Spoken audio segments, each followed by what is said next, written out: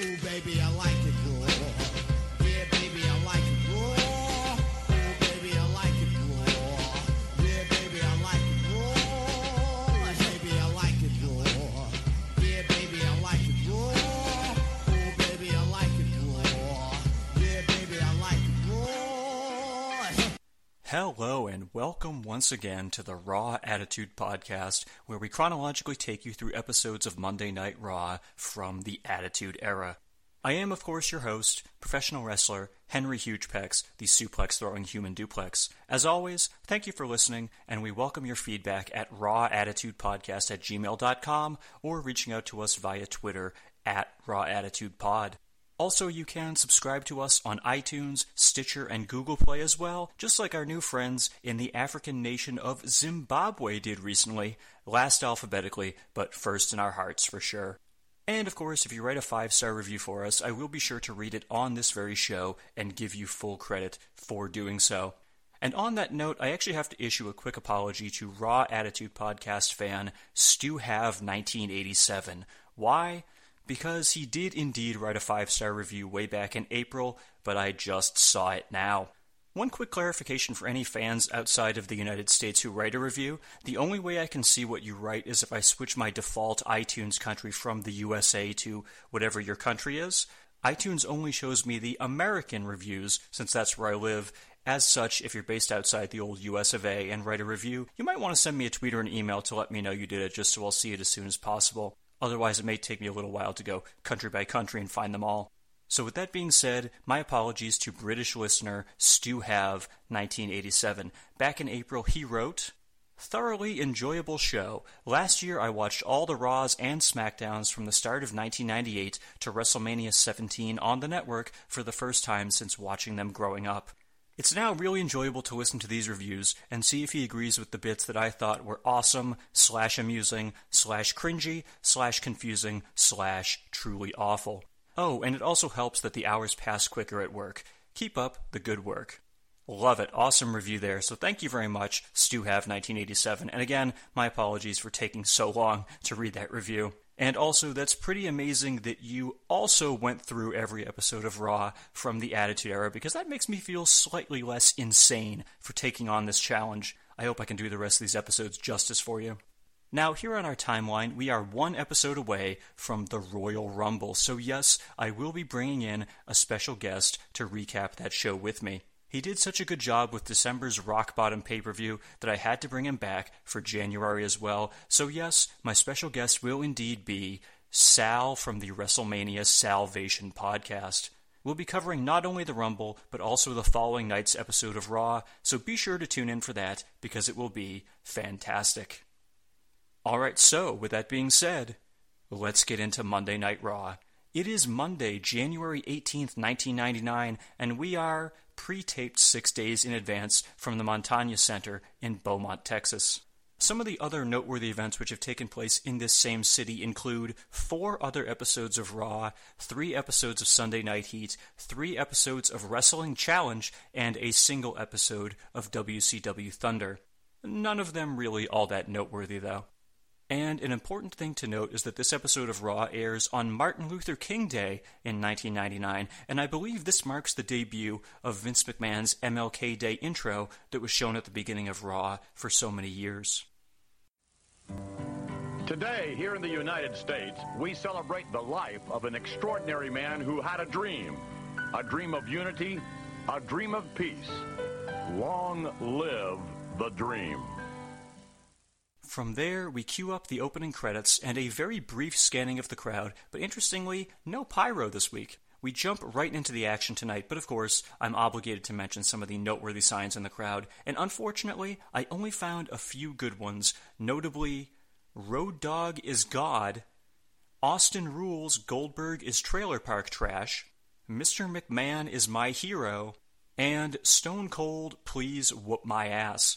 Beaumont, Texas, not exactly bringing their A-game when it comes to the signs. And so we begin the episode with Stone Cold Steve Austin heading to the ring, and as you might expect, he receives a massive ovation from the fans in his home state. Michael Cole is standing in the ring with a microphone, which means that Jerry the King Lawler is by himself on commentary, and he starts us off with a doozy of a line. quote, "He is the number one entry in the most star-studded Royal Rumble in history."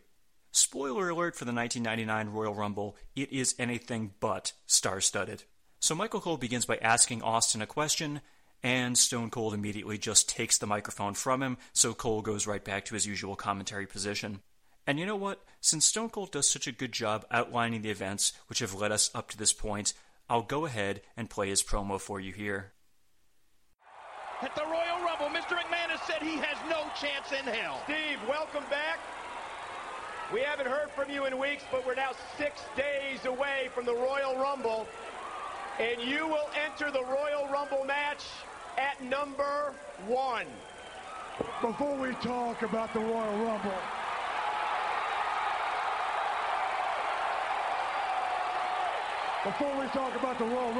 let's go back a couple of weeks to Monday Night Raw, when in this very ring, the look on Vince McMahon's face when he damn near pissed his pants when Mankind beat The Rock fair and square, 1, 2, 3, right in the middle of this ring to become the World Wrestling Federation champion. Yeah, well, you had something to do with that, Austin. And I give Mick Foley credit because he is one tough bastard. But also, as far as you're concerned, Mankind, there's good news and there's bad news. The good news is that you are a deserving and respected World Wrestling Federation champion. Now here's where we go with the bad news. The bad news, Mick Foley, is that when the bell rings to start the match at WrestleMania, you'll be in this corner, there'll be a referee somewhere around here, and over in this corner, the son of a bitch is going to be right here, is Stone Cold Steve Austin. That's if he wins the Rumble match this Sunday. No chance in hell. Now going into the Royal Rumble, no one knows better than Steve Austin that this could be my last opportunity at a title shot here in the World Wrestling Federation, because Vince McMahon drew Steve Austin as man number 1 in the Royal Rumble. And on top of that, put a $100,000 bounty on my head, which means every son of a bitch that comes through there and comes in this ring is going to be looking to throw Steve Austin's ass over the top rope. But, oh no, there ain't no way that that's going to happen.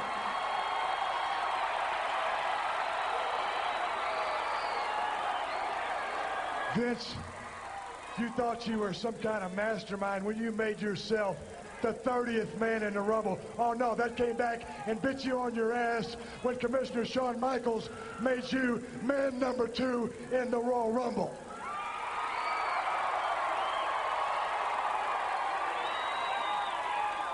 So thinking about this for the last week, I'll ask you people the same 2 questions I've been asking myself.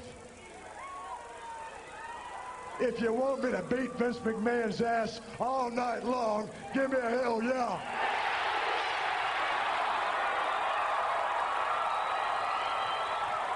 The other question is, if you want me to win the Royal Rumble, give me another hell yeah. That's exactly what I thought, so I say this. Vince McMahon, I'm going to beat your ass all night long. On top of that, I will win the Royal Rumble, and when all the smoke is cleared and the last son of a bitch has been sent flying over these top ropes, when the smoke is cleared, bitch, you will know that Austin 316 says I just whipped your ass. From there, Stone Cold then exits the ring, grabs a beer, stands on top of the announce table, and proceeds to chug a Steve Weiser. This Sunday, he'll enter the Royal Rumble at number 1, and unless he wins the match for the 3rd year in a row, he will not be able to compete for the WWF title at WrestleMania 15. On top of that, Vince McMahon has put a $100,000 bounty on his head, so whoever eliminates him from the Rumble will be getting a healthy bonus. The deck certainly appears to be stacked against the Texas Rattlesnake, but will he be able to overcome the odds and become only the 2nd man to ever win the Rumble after entering number 1? Well, Sal and I will certainly cover that next time out. And after a commercial break, we go back to the arena for our first match of the evening, and it is for the WWF Hardcore Championship. Champion The Road Dogg versus challenger Gangrel. If you recall last week on Raw, after Triple H defeated Edge, Gangrel and Christian then came to the ring and attacked Hunter. That caused DX to run out from backstage to help out, but then the lights went out, and when they came back on, the Road Dogg had received a bloodbath. So tonight, the DOGG has the chance to get some revenge on the leader of the Brood. Amusingly, in his pre-match promo, Road Dogg tells us that his name isn't Buffy, but tonight he's going to be a vampire slayer. Good stuff. And strangely this week, it appears that WWF didn't bother to bring their usual stage and ramp setup because we can see that it's just a flat surface when people walk out from backstage. Why does that kinda suck? Because it means that we don't get Gangrel's customary coming up through hell entrance. Instead, they just have some candelabras set up for him to walk past in the aisle. Not quite as cool, I have to say. And right off the bat, Road Dogg proceeds to pop me yet again, because when Gangrel is doing his usual pre-match ritual of standing on the ring steps and drinking blood, Dogg simply sneaks up on him and breaks a kendo stick over the back of his head. Honestly, I feel like more of Gangrel's opponents should probably give that a shot. It just makes too much sense. In short order, both men go over the guardrail and start fighting among the fans, and in the background we can clearly see a kid who is probably 10 years old at most doing the suck it gesture toward his own dick. Remember how this was around the time when there were always news stories of kids getting in trouble at school for crotch chopping or flipping the bird because they saw it on Raw? Good times. Good times. No, wait, let me rephrase that. Bad parenting. That's what I meant to say. Bad parenting. So both men make their way over the guardrail, where Road Dogg then pulls a table out from under the ring. He brings it in and sets it up, but Gangrel regains the momentum by hitting him with a completely legal low blow. And from there, Gangrel picks Road Dogg up and nails him with a really nice-looking powerbomb right through the table. Gangrel then falls down to the mat and takes a few seconds before covering Road Dogg, but when he does, he only gets a 2 count. That's right, a powerbomb through a table only gets a 2. Let's just say once a certain tag team comes to the WWF toward the end of the year, there won't be many people getting up so quickly from table spots. So Road Dogg then manages to hit Gangrel with a DDT on top of the broken table shards, and he rolls back outside the ring, where he then pulls out another table. This time, however, instead of bringing it inside the ring, he sets it up on the arena floor. And it was at this point that I remembered it was this match. Certainly the match itself is not famous, but I remember this part of it because, well, let's just say things don't quite go as planned. Allow me to explain. So Road Dogg and Gangrel proceed to brawl outside the ring, where Road Dogg then hits Gangrel in the stomach with a chair and positions him on top of the table. The DOGG then jumps up to the ring apron and hits Gangrel with a diving elbow drop, but the table doesn't break. Road Dogg then goes back up to the apron and basically just jumps off, landing ass first on top of Gangrel, which does cause the table to sag a little bit in the middle. But not content with that, Road Dogg then goes into the ring, climbs to the second rope, and hits another diving elbow drop, which finally causes the table to fully collapse. Now, just to repeat, Gangrel was hit with 2 moves from the ring apron and 1 from the middle rope, and yet, despite all of that, he makes it back to his feet before Road Dogg does. Great job of selling there. However, shortly after that, Road Dogg suplexes Gangrel onto the broken table, followed by not 1, but 2 chair shots to the skull, because this is, of course, the Attitude Era, and brain cells are overrated. From there, Road Dogg simply covers Gangrel outside the ring near the broken table, and gets the 3 count. Your winner, and still the WWF Hardcore Champion, the Road Dogg Jesse James. Another fun hardcore match here, despite that pesky table refusing to sell. And for the record, Michael Cole informs us that even though he just cleanly lost this match, Gangrel will face X-Pac for the European title at the Royal Rumble. Because clearly, that makes a lot of sense. Apparently, Gangrel's strategy is to fail upward, and it's working. And after a commercial break, we go back into the arena, where we once again hear the Outlaws' music playing, because Billy Gunn is coming to the ring to face Test.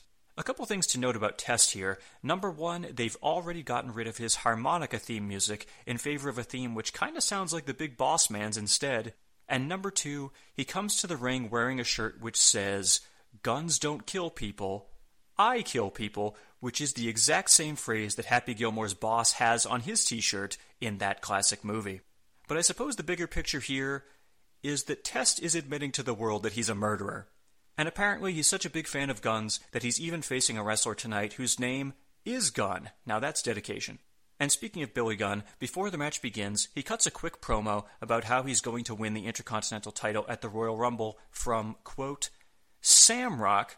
So yes, let's just say there's a reason why Road Dogg is the mouthpiece of this group. By now, everybody should know that Mr. Ass has his title shot at the Royal Rumble for the Intercontinental title. Now, if you don't think I'm going to whip Shamrock's ass for it, I got 2 words for you. And in case you need a quick reminder, last week Ken, Shamrock's sister, was seated ringside, and Mr. Ass proceeded to live up to his name by mooning her, which caused a brawl between Billy and Shamrock. And later on in the night, Test eliminated Mr. Ass from the Corporate Royal Rumble, so there's actually some nice backstory built up here. And by the way, go back and watch that Corporate Royal Rumble just to see Test hip-toss Billy over the top rope. Got a huge reaction from the crowd, and it looked really good. But as for tonight's match, unfortunately, it was a pretty blah 5-minute affair. Frankly, I expected more from these two, but alas. The finish of the match came when Test Irish whipped Billy off the ropes and ducked down to give him a backdrop, but instead, Mr. Ass responded by hitting him with a rocker dropper. However, before Billy could pin Test, your WWF Intercontinental Champion Ken Shamrock ran out from backstage and clotheslined him, resulting in a disqualification. Shamrock then continued beating on Billy, including an interesting spot where they both went to the ring apron. Shamrock grabbed Billy by his hair, and they both jumped to the floor, with Shamrock smacking Billy face first into the announce table. And then, despite the fact that WWF referees and officials were now surrounding the ringside area, Shamrock continued his carnage by taking off the top part of the steel steps, putting Billy on them, and locking the ankle lock on him as he frantically tapped the stairs. Eventually, Shamrock relinquished the hold and started destroying things, notably knocking over the timekeeper's table. We also got an amusing spot where referee Tim White was trying to calm Shamrock down, but when Shamrock started walking toward him, Tim accidentally fell backwards and smacked his arm on the ring steps. Whoopsie. From there, Shamrock grabbed the timekeeper's hammer, and with the fans loudly chanting "Shamrock sucks," he motioned as though he was about to throw the hammer into the crowd, and I legitimately thought he might do it. One thing you can say about Shamrock, he plays a very convincing psychopath. Mercifully, however, he drops the hammer and heads backstage. After that, Michael Cole then says he's going to kick us into a segment discussing the WWF's upcoming commercial, which will air during the Super Bowl, but this gets edited out of the WWE Network broadcast entirely. Fun fact, though, what actually aired was not related to a Super Bowl commercial, but rather they instead showed an ad for something called Halftime Heat, which will air, as you could probably guess, during halftime of the Super Bowl. More on that in the coming weeks. And after a commercial break, we then go backstage, where a WWF doctor is working on Billy Gunn's ankle as Road Dogg stands by for emotional support. Jerry Lawler tells us that Billy's ankle has to be broken, or at the very least sprained, which should certainly affect him during his match with Shamrock at the Royal Rumble. I've got to say, they've actually done a really good job building up this feud over the past several weeks. Credit where it's due, I'm actually looking forward to this Shamrock-Billy Gunn match because I literally don't have any recollection whatsoever of how it all plays out, so, no spoilers, please. And before we finish here, I do have one more quick piece of trivia for you regarding this Ken Shamrock-Billy Gunn feud. If you flash back to almost 2 years prior on the March 17th, 1997 episode of Raw, Billy beat a random jobber and then challenged Shamrock to come into the ring to face him. Now, remember, this was before Shamrock officially debuted as an in-ring competitor, and they were trying to portray him as a threat in advance, so of course, he accepted Billy's challenge. In short order, Shamrock put the ankle lock on Billy Gunn, and that resulted in the very first tap-out in WWF history. Up to that point, wrestlers had still been doing the verbal submissions or the nodding their head yes to signal that they gave up, but this marked the beginning of the transition to tap-outs, which obviously continues to this day. And it's kind of funny if you listen to it when Billy taps, because the fans don't really react very much, since they basically have no way of knowing that this is now a thing. Shamrock's an animal, I'm telling you. Who cares? Shamrock will snap on him. Shamrock now, with a tight waist right behind him. There you go, Billy. He set him up. That's exactly what happened. Oh, no! Oh, Billy Gunn tapping out. Billy Gunn screaming. Shamrock could snap that ankle if he wanted to, but he didn't. He could snap that ankle like a twig, and he didn't do it. So yes, this Shamrock-Billy Gunn rivalry is clearly much more historic than you realized. Or maybe I'm just reaching too far to give it more significance. Whatever. So anyway, we then go backstage where Kevin Kelly is standing by with Owen Hart, Jeff Jarrett, and Deborah.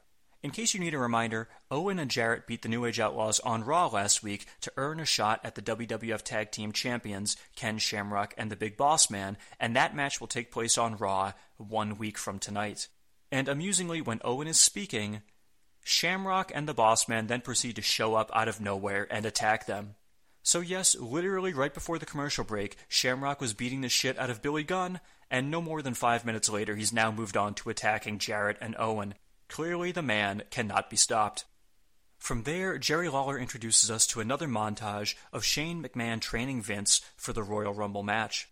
I had actually completely forgotten about this one, but it's also pretty funny. This time, Vince is actually in the ring beating up random people, including trainer Tom Pritchard, as well as several masked jobbers. I'd recommend seeking out this clip purely for the visual of Vince hitting Pritchard with a Stone Cold Stunner, followed by flipping him off and jaw-jacking him, a la Steve Austin.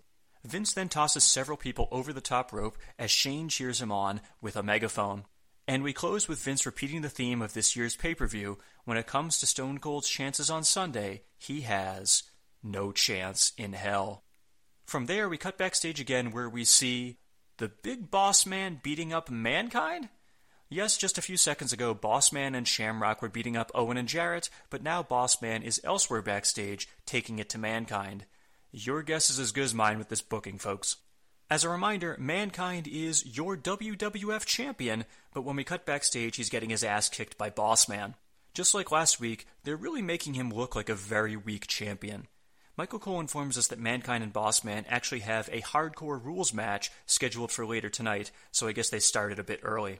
Eventually, Mankind does get the better of Boss Man, and he threw him right into the cameraman, which causes the feed to cut out. And so, from there, we segue back into the arena, where it's time for our next match, Dan the Beast Severn versus Steve Blackman. Yes, that's right, Dan Severn is now back in a wrestling ring for the first time since Owen Hart broke his neck on Raw back in September. But why is he facing Steve Blackman, who was previously shown to be his friend? Well, let's flash back to 8 days ago on Sunday Night Heat when Owen Hart was facing Blackman in a Lion's Den match with the neck brace wearing Severn acting as the special referee. And yes, you heard that correctly, they actually did a Lion's Den match on Sunday Night Heat. At one point, Blackman had Owen in his own move, the sharpshooter, so let's pick it up from there. He's got the sharpshooter on. Blackman, that's it. You gotta get your opponent out of the center of the ring. Oh, what the? Severn is just left down from the top. Oh, man. Did you see that? Blackman's head. Why did he go after Blackman? Who knows? But you see Blackman's head ran right into that pole. I mean, it was hard. What is Severn doing? What about the neck brace? He's got that dragon sleeper. That's it. Snap, crackle, pop. I thought Blackman was his friend. It's Owen Hart he should be going after. Snap, crackle, pop. I thought Severn was hurt. Obviously not. So yes, you heard that correctly. Despite the fact that it was Owen Hart who broke Severn's neck, when Blackman put Owen in the sharpshooter, Severn jumped down into the Lion's Den and attacked Blackman, putting him into the Dragon Sleeper. Severn also ripped off his neck brace to show that he was no longer injured, just in case we didn't get the idea. So what was Severn's motivation here? Frankly, I have no fucking clue. I guess sometimes you just gotta swerve the fans, bro. But anyway, that sets up tonight's Severn vs. Blackman match. Now, regarding Dan Severn, I know he's a legit badass who somehow comes across as intimidating despite his 1970s mustache, but everything he does in a wrestling ring looks incredibly awkward. His selling, his offense, it all just looks bad. If you go back and watch this match and some of his other ones, it's pretty easy to see why he never really connected with the WWF audience, even in the way that fellow former UFC competitor Ken Shamrock did. Not good stuff. And this was a pretty dull match as well. The finish came when Blackman hit Severn with a flying shoulder tackle, but then, when he went to pick Severn up, the Beast hit him with a low blow right in front of referee Jimmy Corderas, and that resulted in a disqualification victory for Blackman. Severn then hooked Blackman into the Dragon Sleeper once again until referees came into the ring to pull him away. So there you go, Dan Severn is back from injury, and it certainly seems like this new look, aggressive attitude is going to make him a force to be reckoned with in the WWF going forward. So, of course, you know what I'm going to say now, don't you? Yes, that's right. This was Dan Severn's final Monday Night Raw match. He comes back from injury, starts a feud with Blackman, and then he's gone.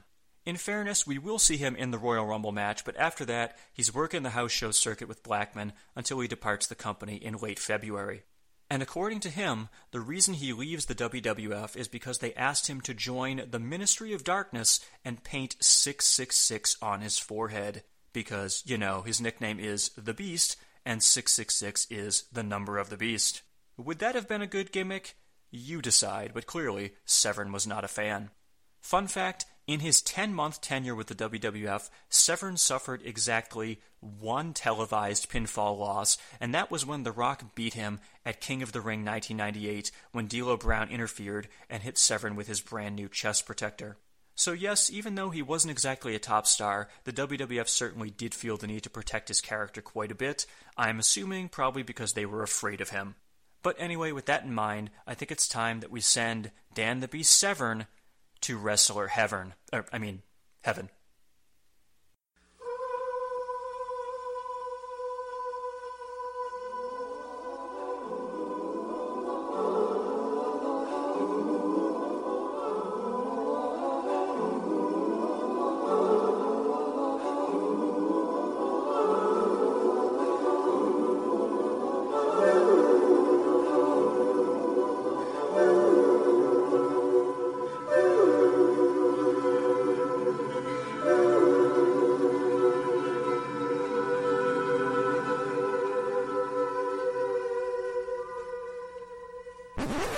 But then I pulled out that contract. I go, where does it say on my contract I have to lose to anybody?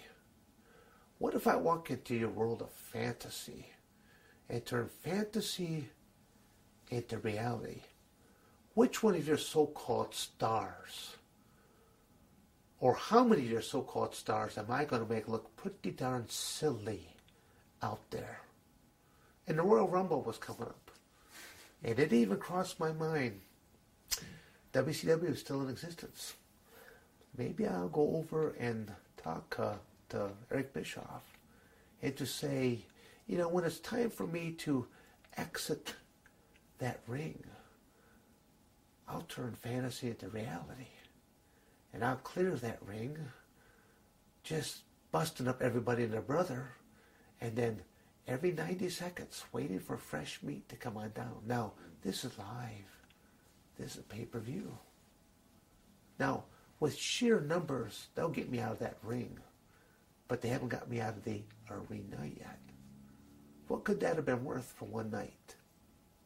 I think easily $1 million+. But some people might not have ever booked me once again. But at the same token, maybe other groups would have booked me even that much more. So there you go. Tune in to the next episode of the Raw Attitude Podcast to find out if Dan Severn turns the Rumble into a shoot and beats the shit out of everyone. Fingers crossed. We then cut backstage where we see Stone Cold Steve Austin just standing around drinking a beer as if he'd be doing anything else. But then we cut elsewhere backstage where we see Mankind and the Big Boss Man still brawling with each other. Their Hardcore Rules match has not officially started yet, but it looks like no one gave them that memo because they're kicking each other's asses all over the place. And after a commercial break, we actually get a video recap of the Mankind-Rock feud in order to hype up their I Quit match this Sunday at the Royal Rumble. Mankind has been thrown off the top of Hell in a Cell, competed in Japanese death matches, and taken all sorts of punishment, so how could The Rock possibly make him say, I quit? I guess we'll see if he does in just a few days.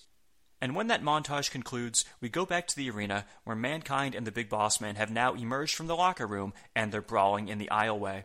Mankind gets the better of him initially, throwing Boss Man into the guardrail and the steel steps. From there, he rolls Boss Man into the ring, and that causes referee Earl Hebner to sound the bell, so even though this is Hardcore Rules, apparently both men had to enter the ring before it could become an official match. Oh, sure, why not? And on a related note, if we flash back to 7 weeks ago, you may recall that the Big Boss Man is actually the guy who defeated Mankind in a ladder match on Raw to take Foley's Hardcore title from him, so perhaps Mankind can extract some revenge tonight.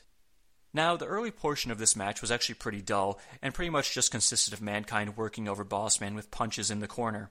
However, both men then headed outside the ring, and of course we got to the portion where Mick Foley needed to take a horrendous bump because he clearly hasn't yet proven his dedication to the business.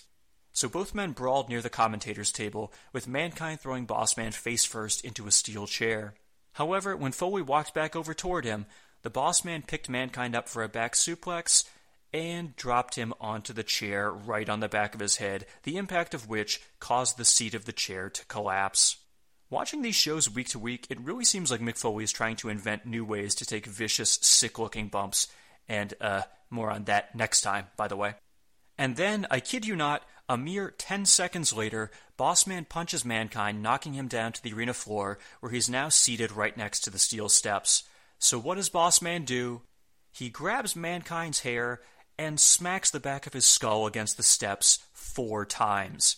Good Lord.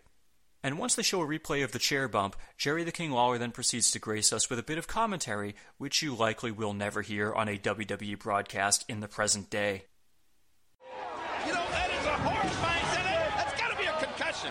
I mean, here's a man who's obviously suffered multiple concussions. I mean, how many brain cells do you think Mankind has left?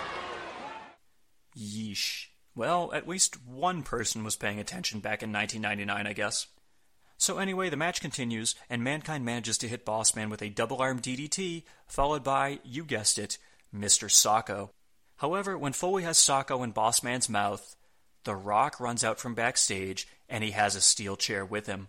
When The Rock enters, Mankind is bent over, clearly exposing his back for a perfect chair shot, but does Rock go for his back? Of course not. The Rock nails Mankind in the back of the head with the chair instead, because obviously he was listening to Jerry Lawler's commentary, and he took it as a challenge. And by the way, when Rock hits Mankind with the chair, referee Earl Hebner calls for the bell. I repeat, in a hardcore rules match, it appears that we just had a disqualification finish. Speaking of killing brain cells, I think several of mine just shut down entirely trying to process the logic of that.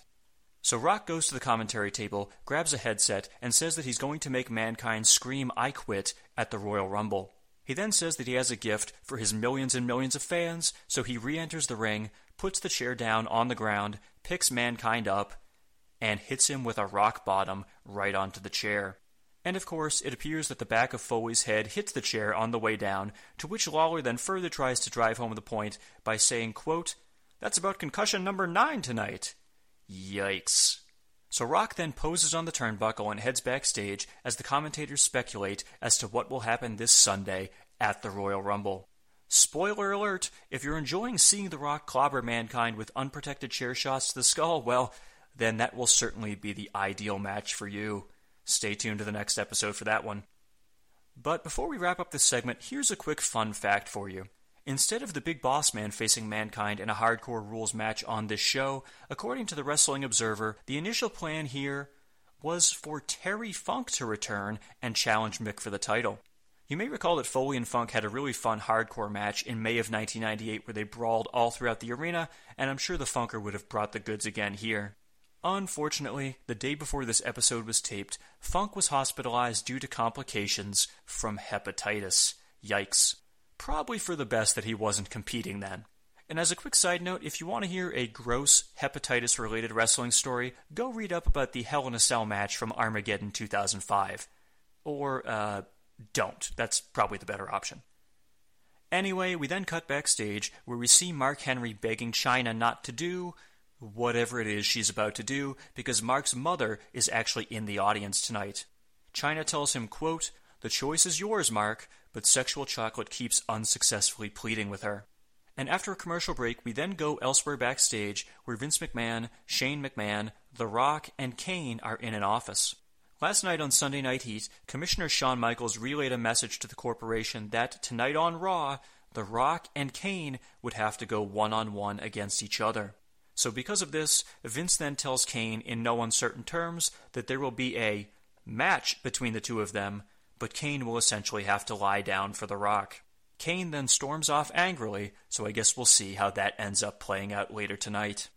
From there, we go back to the arena where Chyna is heading to the ring.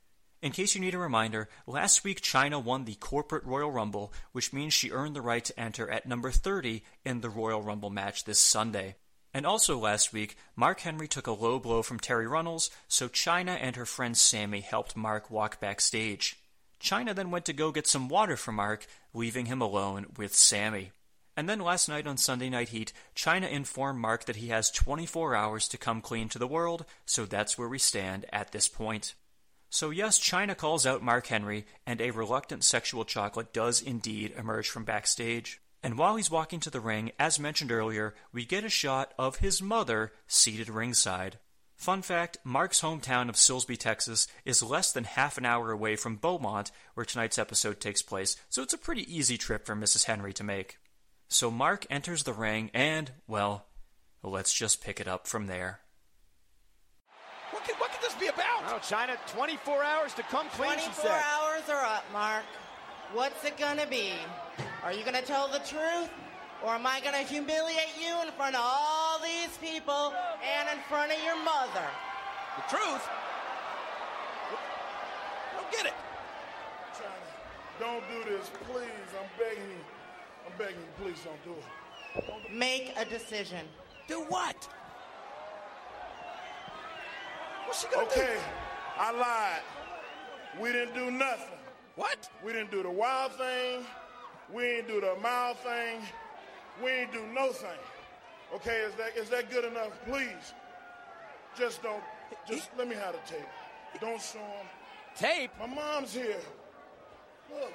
He confessed. Okay. Yeah, that's good enough, Mark. You wanted to screw me? Now you're screwed. Roll the footage anyway. What? Footage?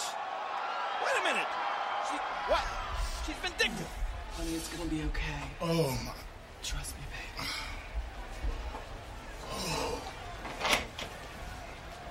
I know how to make you feel better, baby. Uh-oh.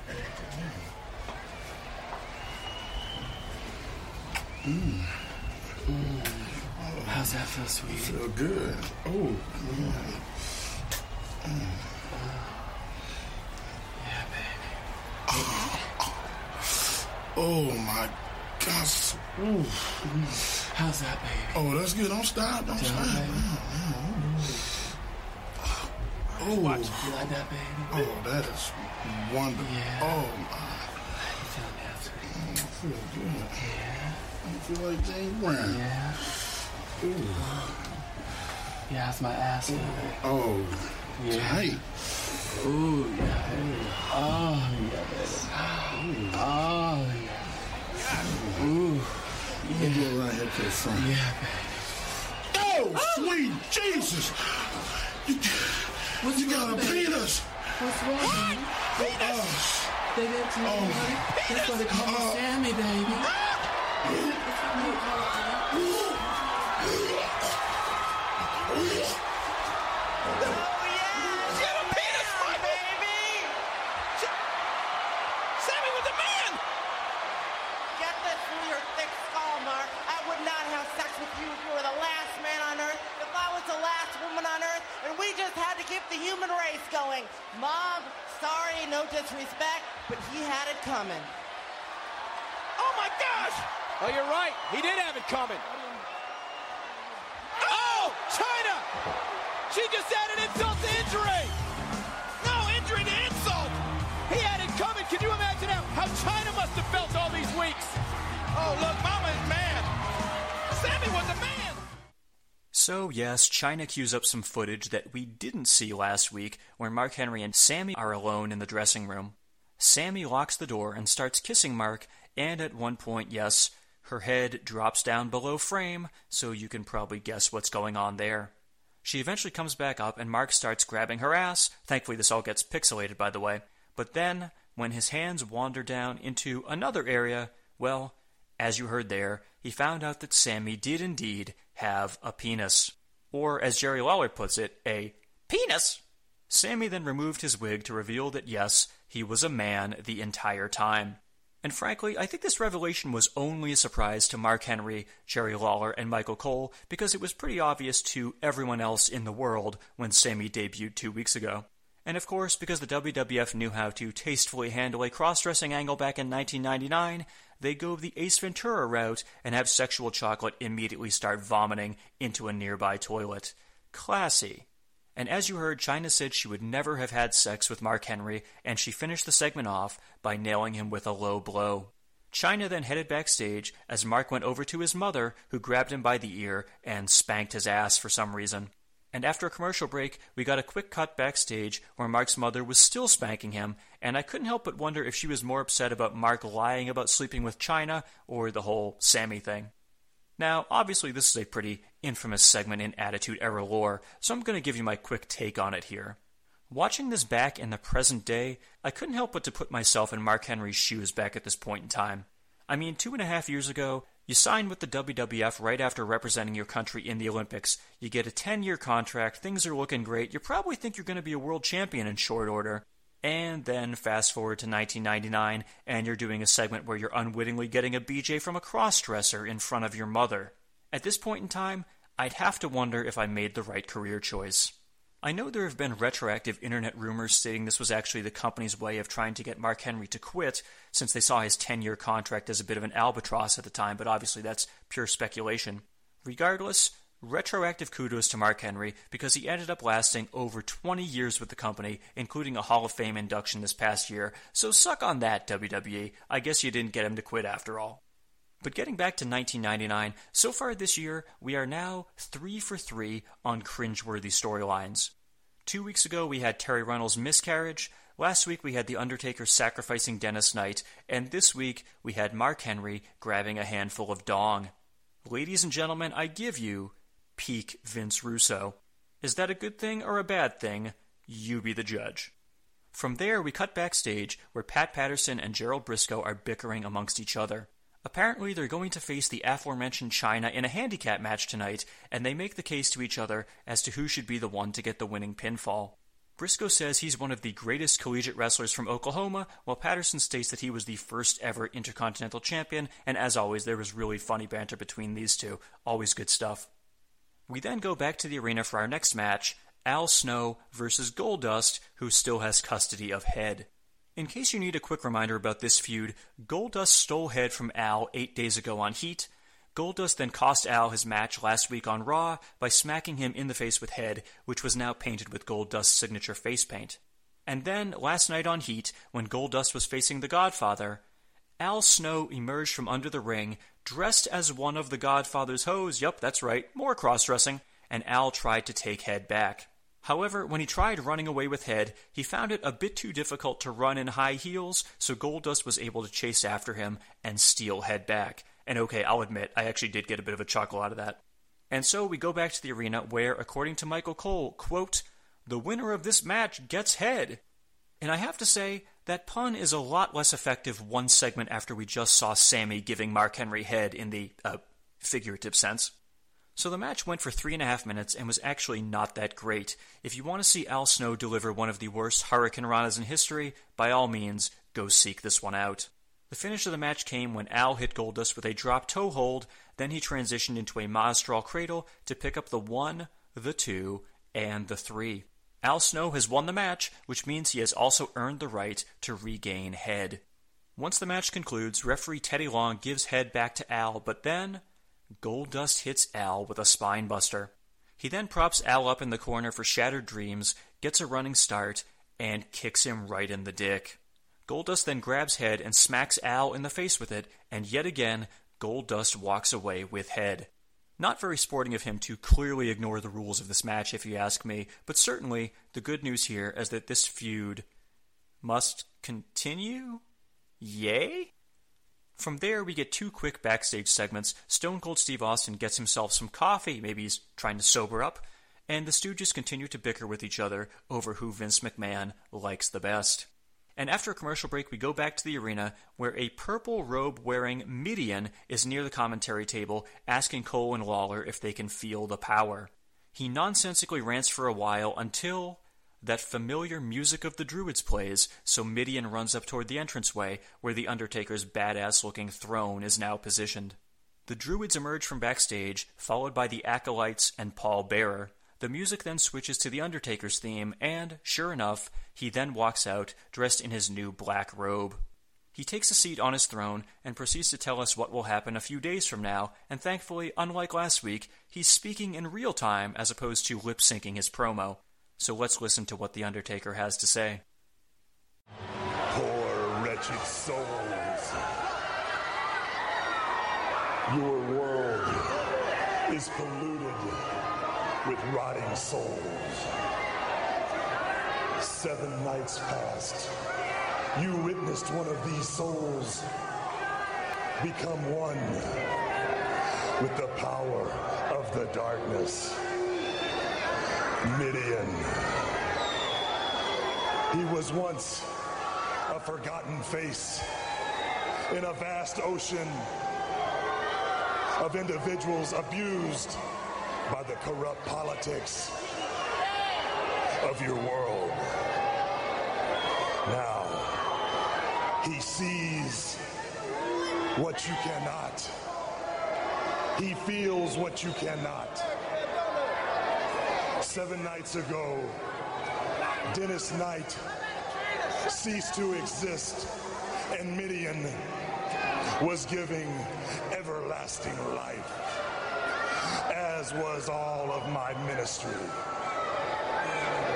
Tonight, I speak of prophecy, and what I will shall be done.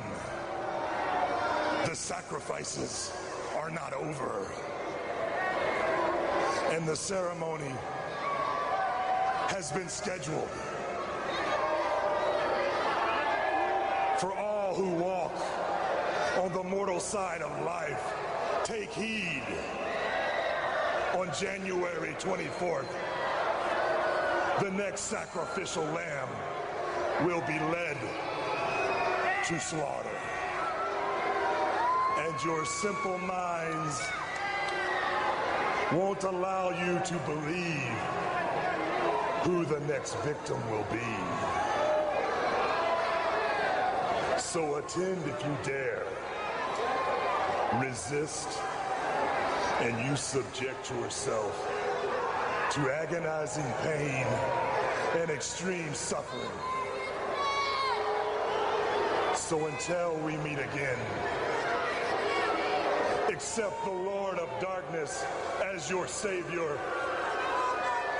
Allow the purity of evil to guide you. So once The Undertaker finishes speaking, just like last week, a lightning bolt strikes, causing one of his cymbals to catch fire nearby. And for the record, I love how the quote-unquote cross-burning is such a non-issue at this point that they've done it 2 weeks in a row now. But anyway, there you have it. The Undertaker claims there will be another sacrifice at the Royal Rumble, and, quote, "Your simple minds won't allow you to believe who the next victim will be." And when he says that, I can only think, wow, it sounds like he's really planning on going after someone very important. Who will it be? Well, prepare to be underwhelmed. After a commercial break, we go back to the arena, where it is now time for the handicap match, Chyna versus Pat Patterson and Gerald Briscoe. As if Chyna didn't already have enough on her plate humiliating Mark Henry, now she also has to compete in a handicap match too. What a trooper. And in case you're wondering, instead of wrestling boots, Chyna is actually wearing women's ankle boots with sweat socks poking out the top of them. Not exactly the pinnacle of fashion here. Now, for those of you scoring at home, this is the first actual wrestling match Chyna has competed in since the September 14th, 1998 episode of Raw. She won the Corporate Royal Rumble last week, but I'm not necessarily counting that as a standard match, and she was only in it for about 10 seconds. Despite that lack of recent competition, however, Chyna certainly didn't seem to have too much trouble with the Stooges. As you might expect, this was pretty much just a comedy match, but it was well done and the fans were into it. One of the amusing spots early on featured Briscoe on his knees in one of the corners, with Chyna then Irish whipping Patterson toward him, which resulted in Patterson going crotch first into Briscoe's head. And shortly thereafter, we got a spot where Chyna had her back turned to Patterson, so that wily veteran then proceeded to hit Chyna with a low blow. Of course, Chyna completely no-sold it and put her hands up in the air as if to say, "What the hell are you doing?" I guess the joke here is that Patterson thought Chyna was actually a man? How lovely.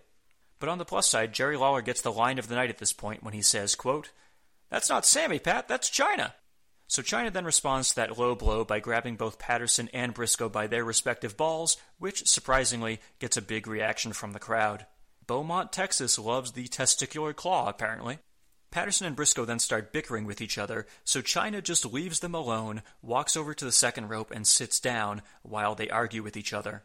Eventually, Patterson goes over to Chyna and shoves her, resulting in the ninth wonder of the world tumbling down to the arena floor. And from there, well, I'll play what happens next for you, because it's incredibly bizarre.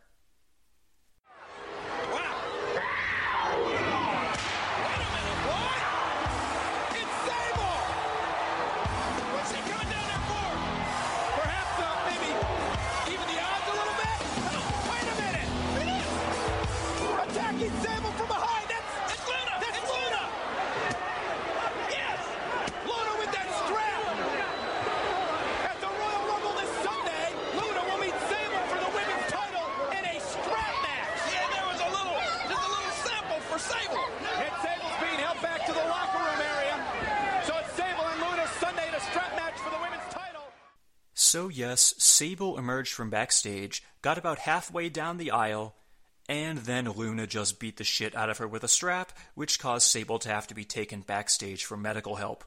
That's right, Sable was literally zero help to Chyna whatsoever. I hope you all found this to be as hilariously unnecessary as I did.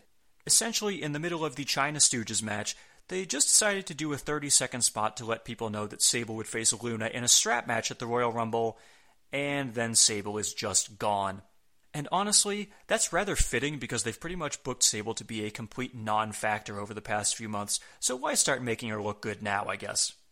Anyway, getting back to the match, Briscoe then hit Chyna with, of all things, a people's elbow, and he went for the cover. However, Patterson wanted to get the pin, so he pulled Briscoe off before the 3 count. Patterson then went for the pin, and Briscoe pulled him off as well. The Stooges then started fighting each other, but eventually they got their act together, and Briscoe pulled out that old heel standby, the baby powder.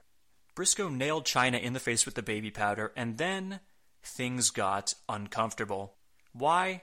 Because with Chyna unable to see, the Stooges then started slapping her on the ass, and then they both jiggled her breasts, which actually gets pixelated on the network. But good lord, if you ever wanted to watch an episode of Raw where you could say, it was a different time, it would be this episode. Holy shit. Thankfully, Chyna eventually gets her sight back, and she hits both Stooges with a DDT, and then she stacks them on top of each other. Chyna then sits on top of both of them, and the referee counts the 1, the 2, and the 3. Your winner of this handicap match, Chyna. And of course, what could be more Attitude Era than the goofy comedy match being the longest match of the night? However, I will say, Chyna gets a huge pop. This match somehow went for more than 6 minutes, but the crowd friggin' loved her, so they were up for it every step of the way. Clearly, Chyna has a lot of momentum heading into the Royal Rumble, where she will have the prime position of entering at number 30. Will she win the whole thing and become the number 1 contender at WrestleMania 15? Well, Sal and I will cover that next week. So we then cut backstage where The Rock is with Vince and Shane. Vince assures Rock that Kane will do the right thing and lay down for him, even though Kane is, quote, a little retarded. Someone tweet that clip to Vince in the present day. I'm sure he'll really appreciate it.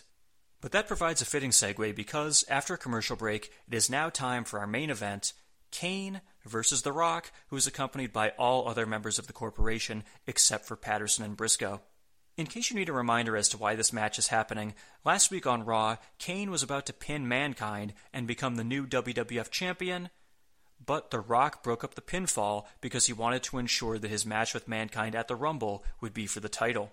From there, The Rock then laid out Kane with 3 disgusting chair shots to the skull, which is seemingly becoming his gimmick lately. And as a result of that, last night on Heat, Commissioner Shawn Michaels, despite being laid up in a hospital bed, did indeed book Rock vs. Kane for tonight's show, so that's where we currently stand. This week, instead of wearing his tracksuit to the ring, Rock is instead wearing what he calls his $500 shirt, so at least he's looking a bit more corporate this time around. Before the match can begin, Vince McMahon grabs a microphone, and, amusingly, it appears that he asks Kane to reenact WCW's Finger Poke of Doom from a few weeks ago. Thank you. Don't be getting your hopes up here, because nothing's going to happen. Okay? No. All you got to do is just do the finger in the chest routine. He falls down. We go home out. And you've got it this time, right? Oh, one of those, but I'm not so sure that's going to happen. To you. Does he I have said, it? You've got it this time, right? All right. It's not getting it. Easy. Hey, listen. Not here in public. Don't do anything stupid. Don't do anything stupid. Told him not to do anything stupid. Oh, watch it, Rock. I'm warning you. I'm warning you, don't do anything stupid. Let's just start this match, okay? And you fall down.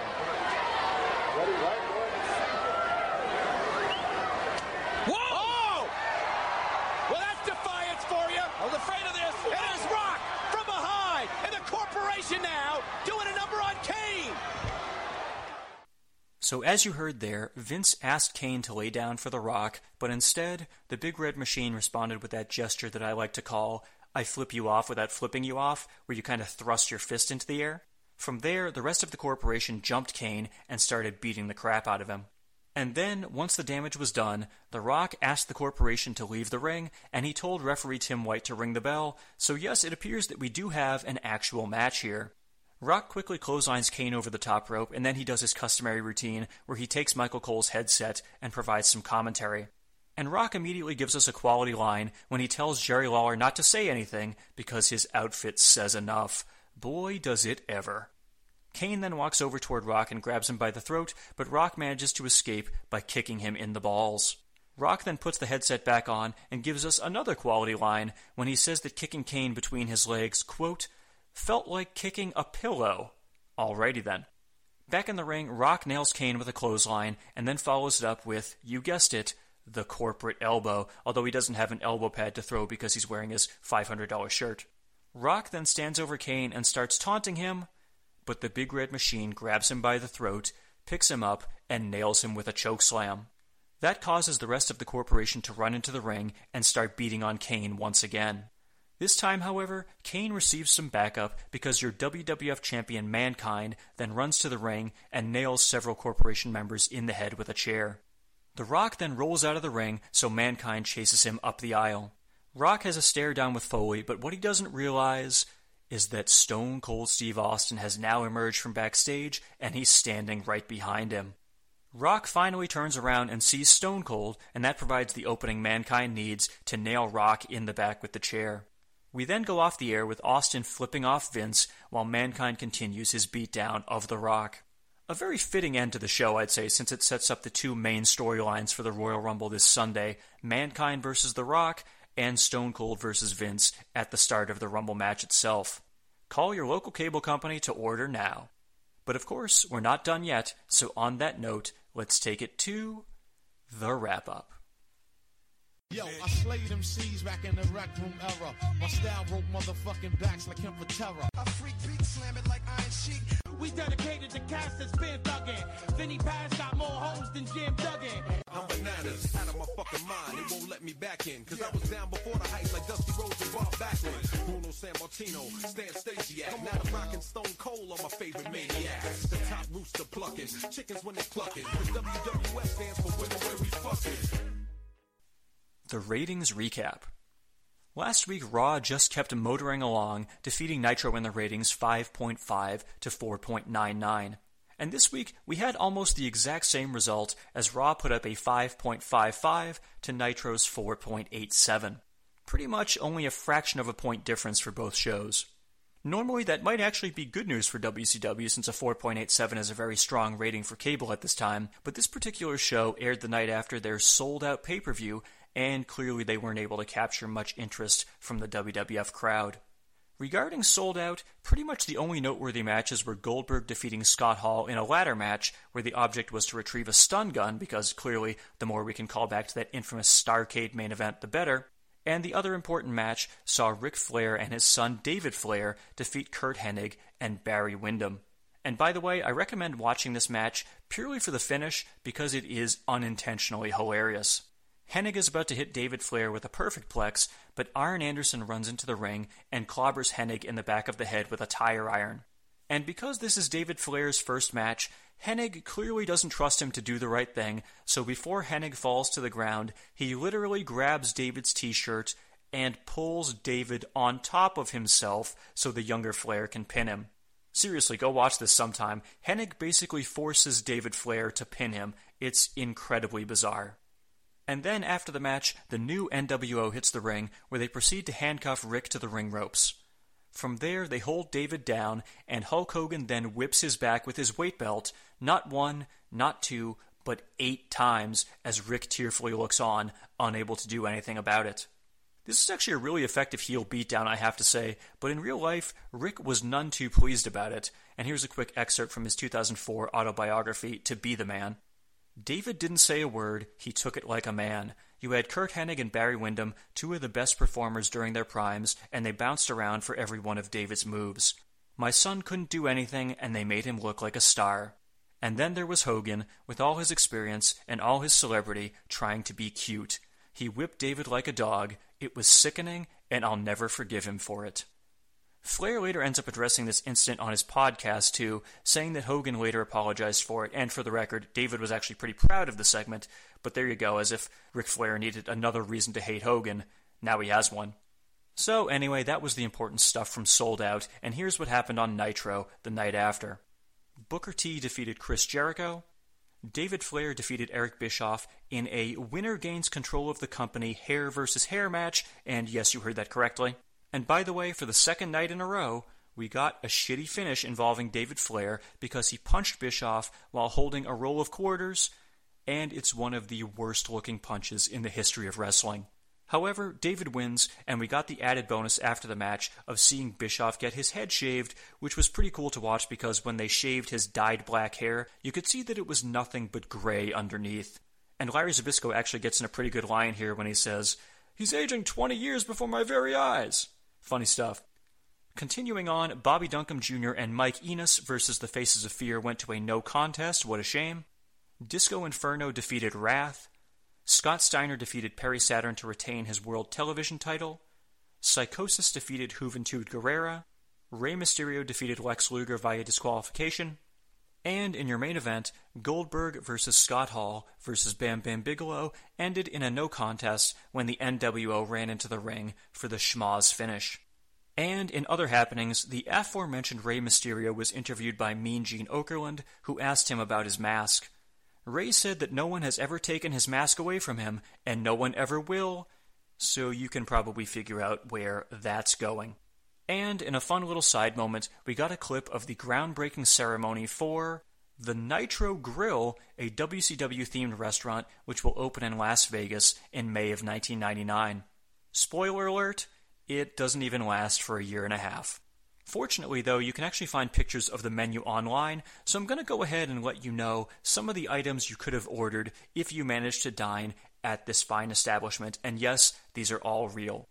Macho Man Nachos, Booker T-Bone, Big Sexy Porterhouse, the Gold Burger, Crippler Crossface Cheesesteak, I assume you take one bite of that and you end up choking to death, Figure 4 Fajitas, Raven Cajun Pasta, Cheesecake Uncensored, which I guess would be a cheesecake with a dick drawn on it, who knows, and the Chocolate Powerbomb, which kind of sounds like something you would be doing later on in the very likely event that you contracted food poisoning at the restaurant.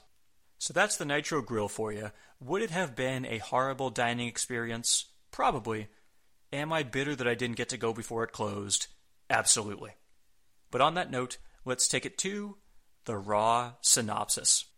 So this was a solid episode, but honestly, for the go-home show before the Royal Rumble, I did expect bigger things. Instead, it pretty much confirms what we already knew. The Rumble is going to be a 2-match show, and they're just throwing together some other matches on top of it to fill out the card. Sable vs. Luna has had only a tiny bit of build-up, while X-Pac vs. Gangrel has literally had 0 build-up. I mean, Christ, those two haven't even shared a screen together at any point, and yet somehow they're scheduled to face each other in a title match at the second biggest pay-per-view of the year. Sure, why not? When it comes to the undercard, Ken Shamrock vs. Billy Gunn is clearly the feud they've spent the most time getting over, and as I said earlier, they are doing a very good job with that one.